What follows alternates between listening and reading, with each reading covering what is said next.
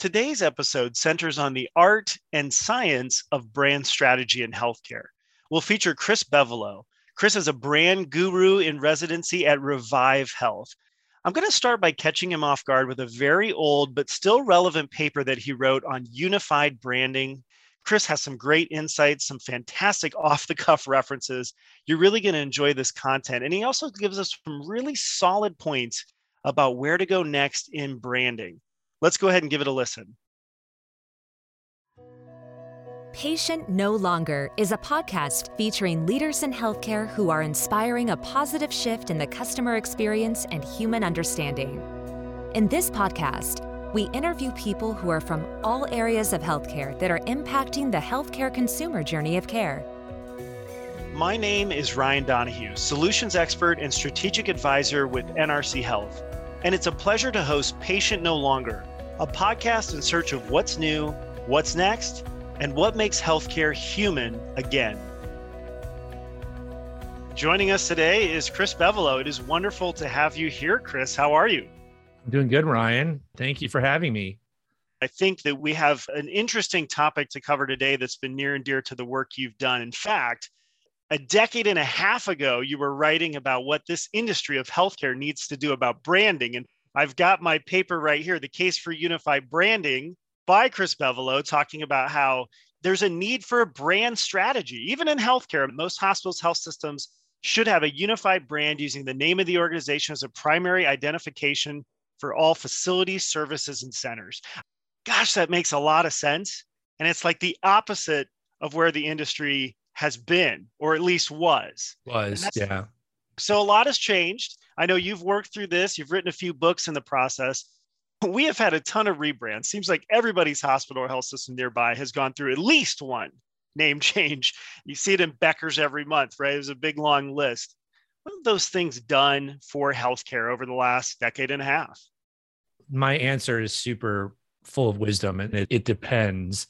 It depends on who we're talking about. There are systems that have gone through this the right way, and then there are systems that have gone through this in a way that just continues to muddle things.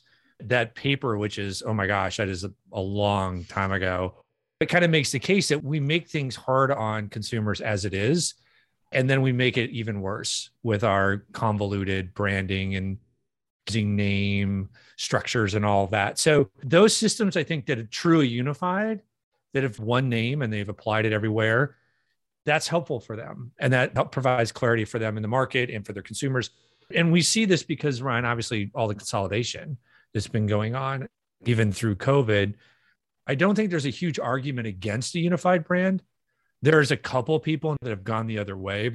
Somebody has to be contrarian, but people get it theoretically. It's in the actual practical application of it that folks fall down. So they want to do it, but they're not ready to do it right away. Or you've got two CEOs and a merger and neither wants to give up their name. So now instead of Donahue Health or Bevolo Healthcare, it's Donahue Bevolo Healthcare. And people are like, what is that? And so we just see the mashup is kind of the out. That is not good. That's not helpful. It's just biding time. What's interesting is we tell people all the time who ask us this, people think they're putting off the pain, right? And so they're like, we'll just combine them and then we don't have to deal with the pain. Well, yeah, you do. You just have to deal with the pain later down the road. And by the way, more money again when you have to change everything. It's not like those emotions go away. So the answer is it kind of depends who's done it right and who hasn't. Unfortunately, there's still a lot of people that are not doing themselves favors. We talked about that for NRC Health Market Insights years ago. We talked about that being the smush brand strategy. Right. You know, we don't want to lose anything. We've had mergers, we've had acquisitions, everyone's consolidated. We'll just put it all together. We won't lose a thing and it'll work, right? Yeah, it's crazy. An example outside of healthcare that drives me nuts is here in the Twin Cities, there's two grocers, Lund's and Byerly's. They have like chandeliers and carpet and all this stuff. And they merged 7 years ago. One bought the other. You guess what their name is. You're not from here, but I bet you can guess it. Lund, Byerly, and Associates. Lund's Byerly's. It's like, what are you doing? Why can't you just be Lund's or Byerly's? And they're like, we can't let go of the legacy of either. Yes, you can. Nobody wants to say Lund's Byerly's. It's nuts. And probably nobody does. I want to come back to that in a minute, because I think you're doing a good job of talking about internally the things we do that, sounds good to us. Somebody at Yum Brand said we should build a KFC, Taco Bell, Pizza Hut combination restaurant, right? And, that'll work. And then you've got consumers out there saying, hey, hold on, wait a second. But in healthcare, it's not just that we've consolidated. It's that there's new services, right? I mean, urgent care cropped up originally in your area, and there's over 2,000 urgent care facilities now. They're growing like crazy. In the last year and a half with COVID, you've got telemedicine, which is this whole new pathway that has completely legitimized itself. And, we've got all kinds of other things. There's chat bots, there's, people that come to you, there's other pathways into healthcare. What do you think in terms of, in today's healthcare world, do some of those words still ring true? Do you need to unify as much as possible? Do you need to pull those things into a master brand? Is that doing it right in 2021? Even more so. You've got more offerings, more access points. That makes it more confusing potentially. So if you have a strong brand, why wouldn't you roll those under that brand so people connect all of those dots, right? It makes no sense. So Target introduced drive up shopping. It's all like drive up Sparkle, and it's at Target. And then over here is like delivery is called Delivery R Us, and by Target. It's just Target. How do you want to access Target? Do you want to drive up? Do you want to deliver? Do you want to walk in? Whatever, drones, I don't know what it is, but it's still Target. So this is the same thing. And we have conversations all the time with health systems where they're partnering with folks. And you get some of these urgent care companies that are trying to build like a national urgent care brand.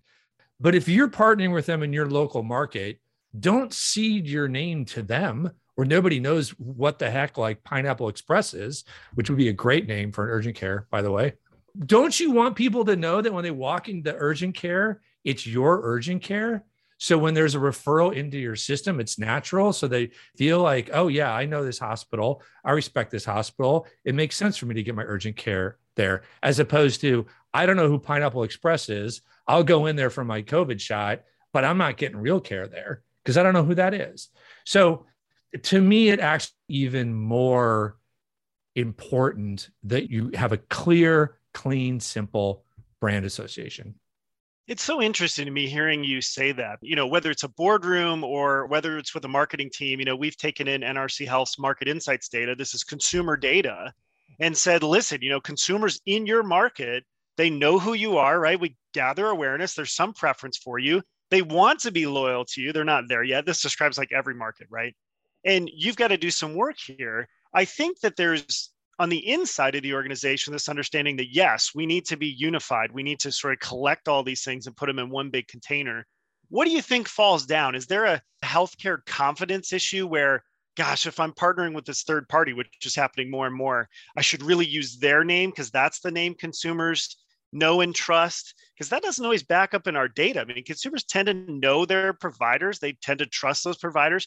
What gives there? Why do healthcare systems end up backing down and using some random third-party name? I think it goes to, if there's a lack of understanding of the true value of brand, right? So we're talking about names, we're talking about brand architecture. Those are just vessels for a brand, not the brand, right? The golden arches of McDonald's, that's not what makes McDonald's special. That's a symbol in your brain for all the things that McDonald's wants you to feel about them, which is family, fun, and good times, Ryan, and great food and salads and whatever. That's the brand. Toys. And we still in this industry do not understand that value.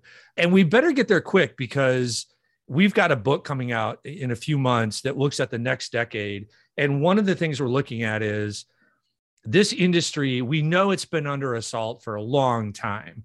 Even back that paper that's super old, we're talking about the new competition. So we're talking about Walmart, we're talking about Apple, we're talking about Amazon. And people kind of just say, well, they're not seriously going to disrupt things. They keep falling down a little bit. And they do.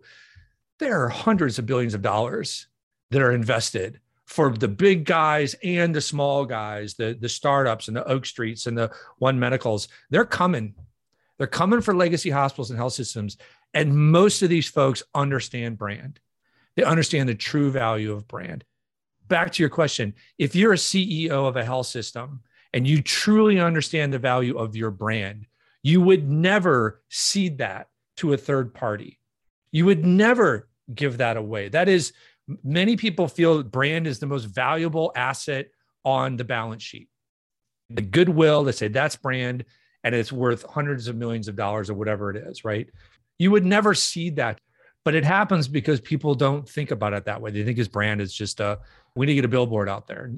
You talk about brand in such a fantastic way. You really almost talk about it as it's a strategic resource that is so easy for people to miss. And okay, so I made you go way back in the time machine for a minute, although I think those words ring true. So when I came to healthcare, I had done a stint for Cartoon Network. We were trying to launch Adult Swim. And I swear, every meeting, every conversation you have with someone, the brand word, the B word came up. It was, we've got to worry about our brand, how it's positioned to our viewers and this segment of viewers and so on.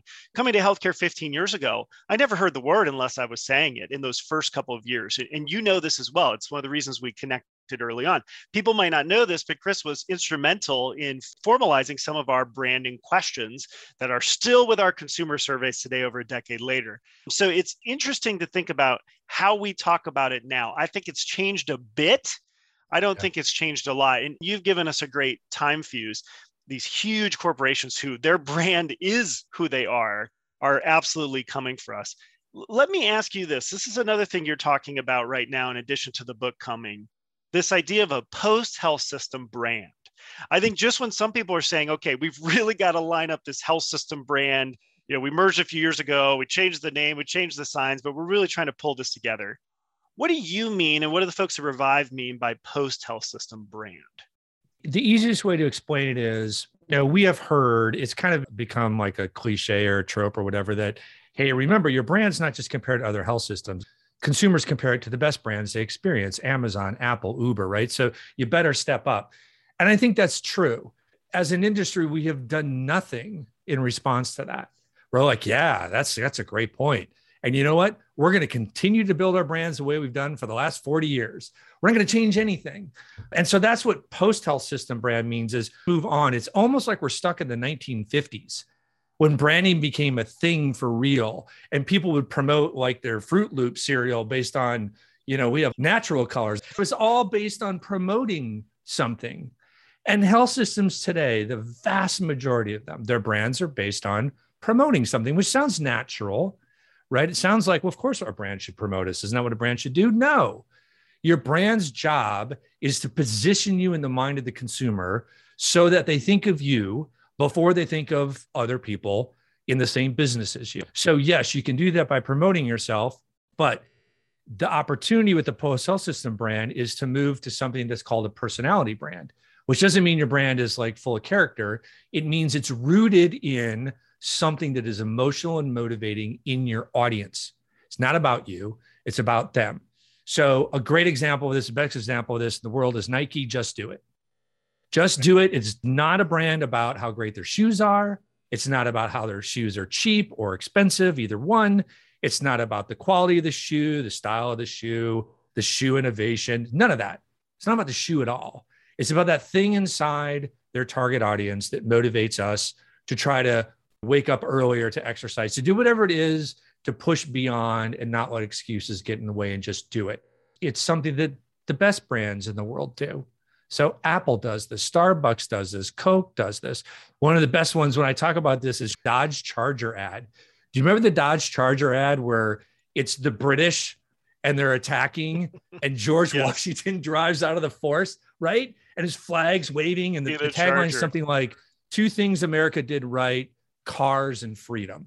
And you're like, I know exactly who's going to buy that car. It's perfect. It's a perfect personality brand, right? There's examples in healthcare, but I can count them on like 3 fingers. So Thrive from Kaiser is a great example. It's been around forever. The one that I like to celebrate most recently, and it's still around, it's been around now for 8 years, is Dignity Health's Hello Human Kindness. It's an entire brand built on the idea of moving our country to more civility, because probably something we could use. And they would say it has a detrimental effect on people's mental and physical health. It's not about their doctors. It's not about how great their facilities. It's certainly not about U.S. News and World Report. It's about a higher level need or meaning in their audience that is captivating and will draw people to them. And maybe even an essential thing moving out of COVID, because again, we're up against the Walmarts and the CVS Health and the Apples who know this stuff inside and out. We're not going to win if we keep promoting our US News and World Report. We're just not.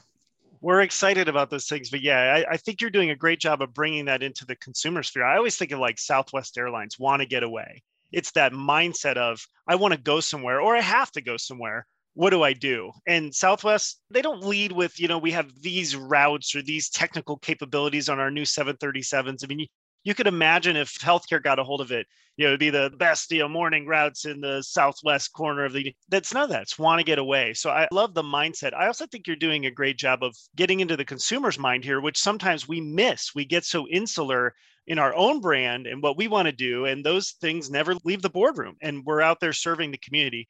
So tell me this, in your experience working through those projects, does the consumer mindset get included?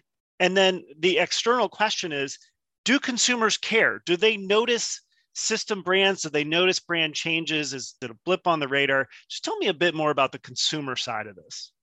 I think when decisions are made and brands are reconsidered, the consumer is discussed and talked about. But to the degree that it's actually the center of the whole effort is definitely up in the air. I just can't imagine if that were true, that we would have set up 4 names in them, because you had two names merged together, so you got 4 names. If you're serious about the consumer, you would never do that, because we're still in an industry that's inside looking out. The power's on the inside. It's about 2 CEOs coming together. It's about doctors. It's about all that stuff. So while we can talk all day long about consumers and consumerism, it oftentimes doesn't actually end up winning out. Consumers notice this? Yeah, sure, they notice it. We have to remember, though, again, like these names are a vessel for the actual brand value, right? And so the example I have for that is like, if you're going to create the world's most successful hamburger chain, you're not naming it McDonald's. Nobody goes, hey, you know what? I want a great hamburger. I think of Irish food. No, that it's not Scottish, Irish. It doesn't add up, right? The McDonald's brand evolved so that now is a symbol for something. So your name in some ways is, you got to let go a little bit about having the perfect name. The problem becomes when you create a name or have a name that inhibits people perceiving the value that you have. So a lot of times you'll have Donahue County Hospital. Well, now we're statewide. And so people think we're just in Donahue County. That should have a different name. If you have 4 words in your name, what does that convey about you? Does that convey that you're an easy place to use? Does that convey that you make things clean and simple? What that conveys to me is you can't make a decision, but it is an unconscious level thing, right? It's just one more little hurdle. Why put up one more little hurdle when we've got enough hurdles as it is in what we do? So you could ask them, say, I don't care. But all of this brand impacts consumers. It's a whole reason you invest in it. This harkens back to a webinar we did years ago called Branding Mythbusters. Like, you remember that. And yes. One of them was, if we changed our name, will it create all this disruption? And really the answer was no, because in a lot of consumers' minds, they sort of look past some of those things. They know where you are. They know what you do. They're not stupid. They're smart about this. I think you're so right in that consumers, they're going to use their own language in a lot of ways. If you've got a ridiculous name, or it's really long, or it's the Smush brand, they're just going to use their old shorthand. And it's not just consumers, it's employees too. Right. So you've really got to take their input in if you want more than, say, the board and senior leadership to be using the correct name. And they're probably still with their index card, right? Trying to cheat during the meetings. I want to ask you this, because you find people in this situation, and maybe it's because of what you just outlined, where your name is too long, or you've gotten out of your element, you're in a new location, you're cross state lines, whatever reason that is really saying, okay, here's a trigger. We need to consider a rebrand. What is one thing you absolutely should do? And this could be for anybody in the organization, but one thing you absolutely should do when you're rebranding, and one thing you should absolutely avoid? Those are good questions. One thing you absolutely should do is 100% you should take the pulse of your market on the names that exist, right? You should understand the value that exists in the existing names. Sometimes that will help you make a decision.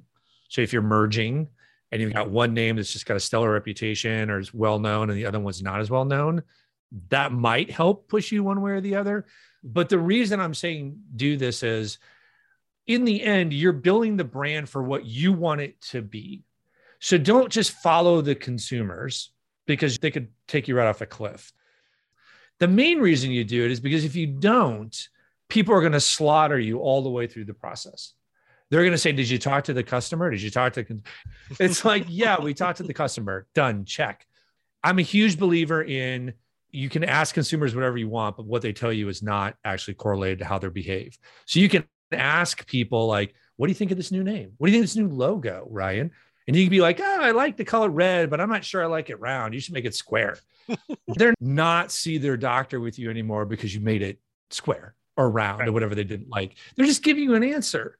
They have no idea how that logo impacts them, but you can ask them, right? But you've got to do it because there's still this expectation, right?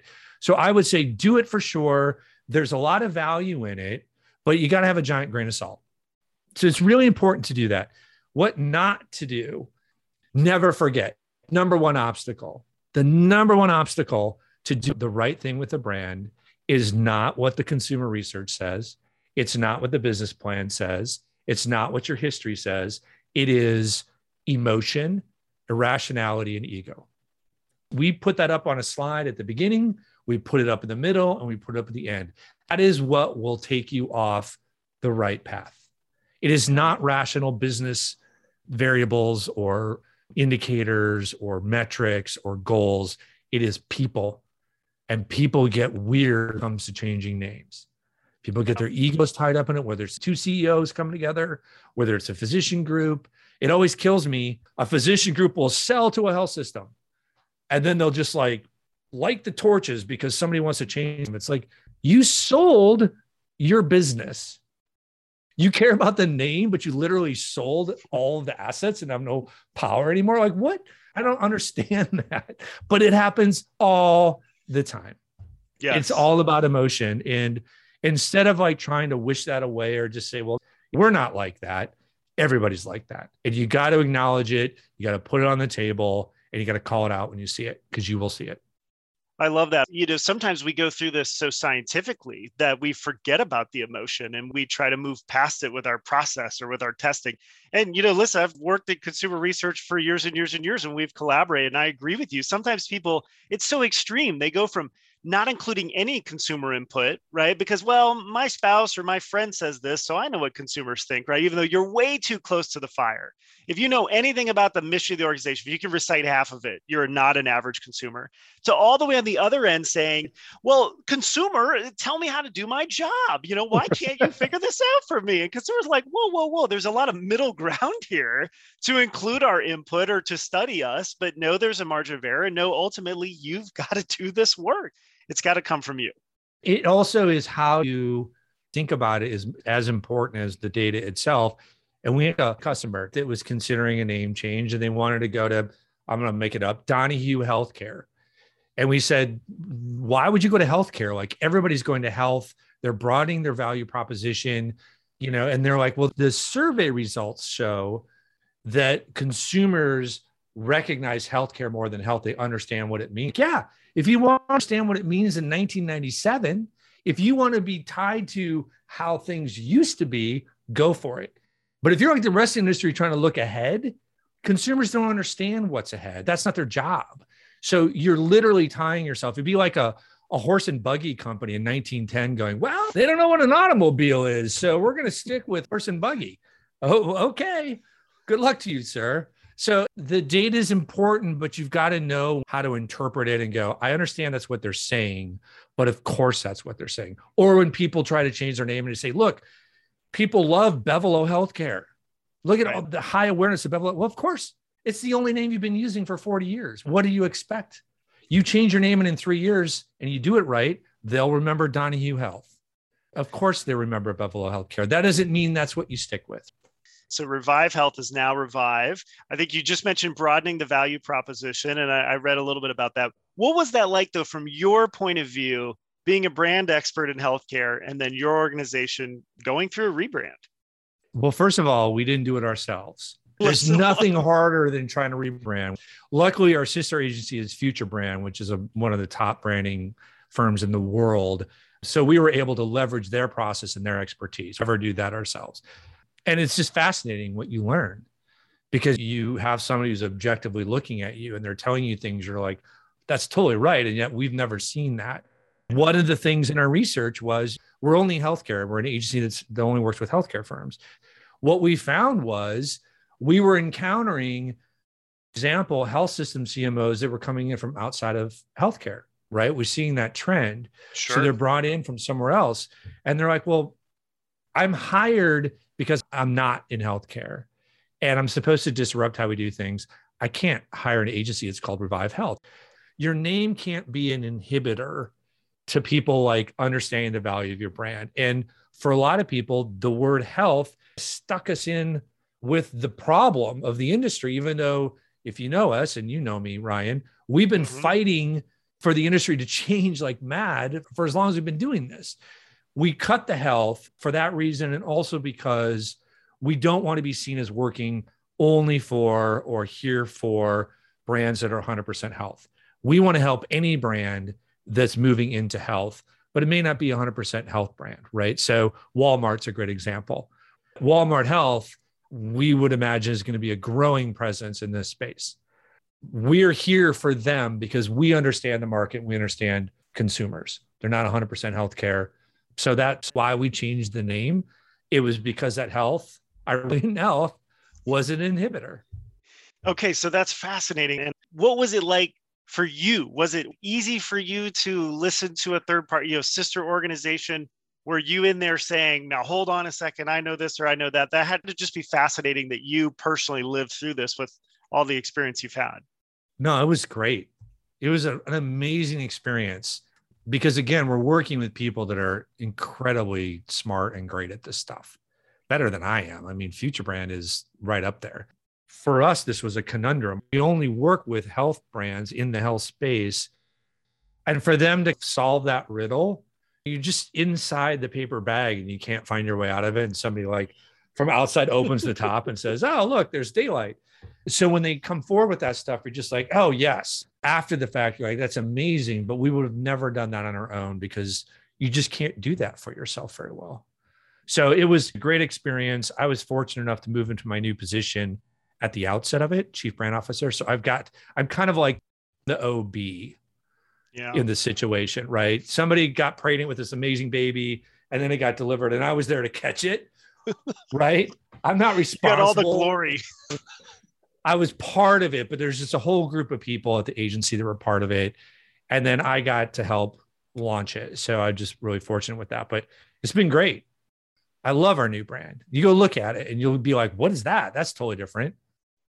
We will link to it in the blog article, and it's been great to have you join, especially on this topic, Chris, the Chief Chief Brand Officer of now Revive.